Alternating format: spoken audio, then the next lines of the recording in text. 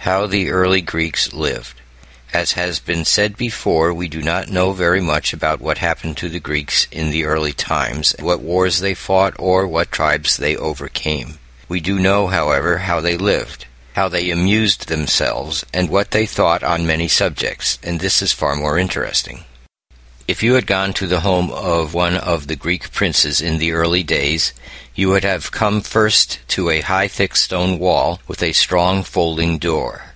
When the door was drawn back and you stepped into the court, a big dog would have sprung out of his kennel to see whether he, as well as his master, thought you ought to be admitted. If the master was an especially wealthy prince, he might not have a real dog, but rather the image of one made of gold or silver.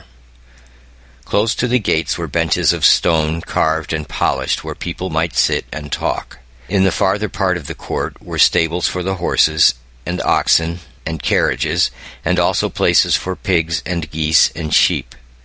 The court was large enough for a garden, and even an orchard of pear, apple, fig, and olive trees.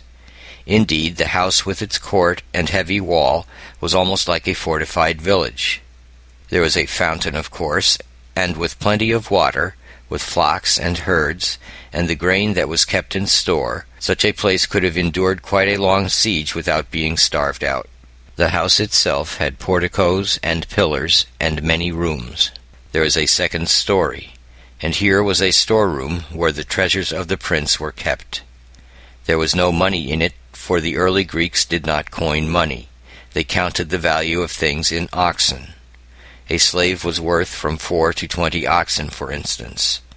There was plenty of precious metals in other forms than money, however, for there were vases, cups, bowls, and other dishes of solid gold and silver.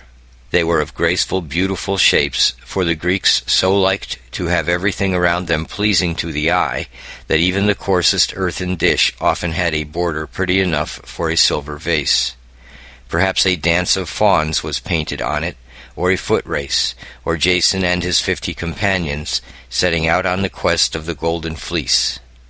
In this storeroom there were, too, great wooden chests ornamented with gold and silver and ivory, and in these were kept costly robes and cloaks and carpets, and fine linen and woven coverings for the benches and beds.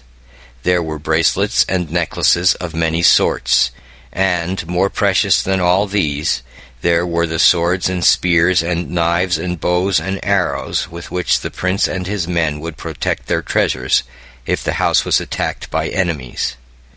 The metal used in making weapons was sometimes bronze and sometimes copper, but the copper was hardened in some way that we do not understand. The princes who lived in such houses had slaves, some of whom had been captured in war, and some stolen away from their homes. But the masters were no more afraid to work with their own hands than the poor people who lived in huts. Homer tells us that the royal Odysseus made his own bedstead, and one of the poet's prettiest stories is of the fair young princess Nausicaa setting out with her maidens and a basket of lunch for the river bank to do the washing of the family, and then playing ball with the maidens as merrily as any girl who was not a princess might have done. It is a pity that we cannot know what was in that picnic basket, full of all manner of food to the heart's desire, as Homer puts it. There must have been dainties made especially to please the young girls, for at the feasts there seems to have been only the simplest of food, hardly more than bread and meat. The Greeks did not like to be hungry any better than other people, but when they went to a feast, they thought less about the food they were to eat than about the people with whom they should talk. If we could have looked in upon one of their banquets, we should have seen a room full of guests, with servants placing among them little tables only large enough for one person. A chair was put before each table, and the guests took their seats. The servants brought them silver bowls of water, in which they washed their hands. Then great joints were borne in and laid before the carver, who cut the meat into mouthfuls, a very necessary thing to do, for there were no forks in those days, and if people ate at all, they had to eat with their fingers.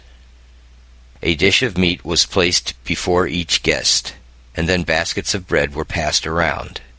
The drink was wine, but often 3 times as much water as wine was poured into the cup.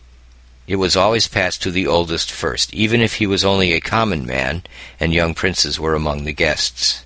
To drink too much was a disgrace, for to the Greeks a drunken man was a most disgusting object, and there was nothing more insulting than to accuse a man of having ever taken too much wine.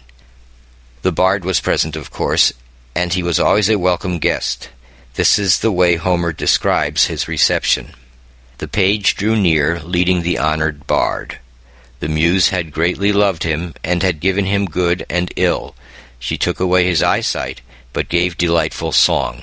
Pontonous placed for him, among the feasters, a silver-studded chair backed by a lofty pillar, and hung the tuneful lyre upon its peg above his head, and the page showed him how to reach it with his hands. By him he set a tray and a good table, and placed thereon a cup of wine to drink as need should bid. If a stranger appeared and asked for food, he was treated as a friend, and no one questioned who he was or whither he was going, until he had eaten all that he wanted. Even if a man's worst enemy came to his door with an olive branch in his hand, or made his way into the house and knelt at the hearth, he must have food and shelter, and no one was allowed to do him harm.